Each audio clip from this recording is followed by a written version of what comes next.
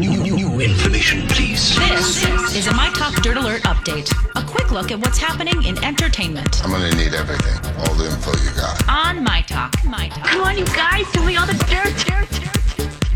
Broadway is back. Did you know that? And who better to celebrate than Jimmy Fallon and Lin-Manuel Miranda? On his show, Jimmy and Lin-Manuel Miranda performed a musical number to celebrate the fact that Broadway returns in September. It was fabulous, of course. Several surprise performers joined them, including Kristen Chenoweth, Christopher Jackson, Felicia Rashad, Laura Bentani, Jimmy Smits, and Olga Merendez. And during the skit, they channeled several Broadway shows like The Lion King, 6, Chicago, Phantom of the Opera, and Hamilton. Broadway officially returns on September 14th. Your favorite burrito at Chipotle is about to cost a little bit more. Sorry, guys. The chain restaurant has just announced they are increasing menu prices by 4%, and they are blaming it on labor costs. Back in May, they announced that they would bump pay from $11 an hour to $18 an hour, which is fabulous. In a statement, one of the chief executives said, "We really prefer not to raise prices,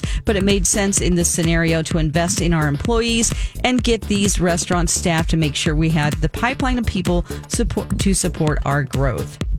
It's a wrap for Zoey's Extraordinary Playlist. NBC has announced that the series canceled. There were rumors to move the show to Peacock, but it seems as if it isn't happening. However, they are trying to shop the series to other outlets, streaming services. A source said, "In a world where finding loyal and passionate audiences is never easy, we believe there must be a home for this great award-winning show with a passionate and dedicated following."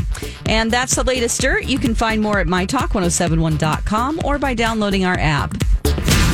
Greatest update ever. Dirt Alert updates at the top of every hour. Plus, get extended Dirt Alerts at 8:20, 12:20, and 5:20. Keep me updated.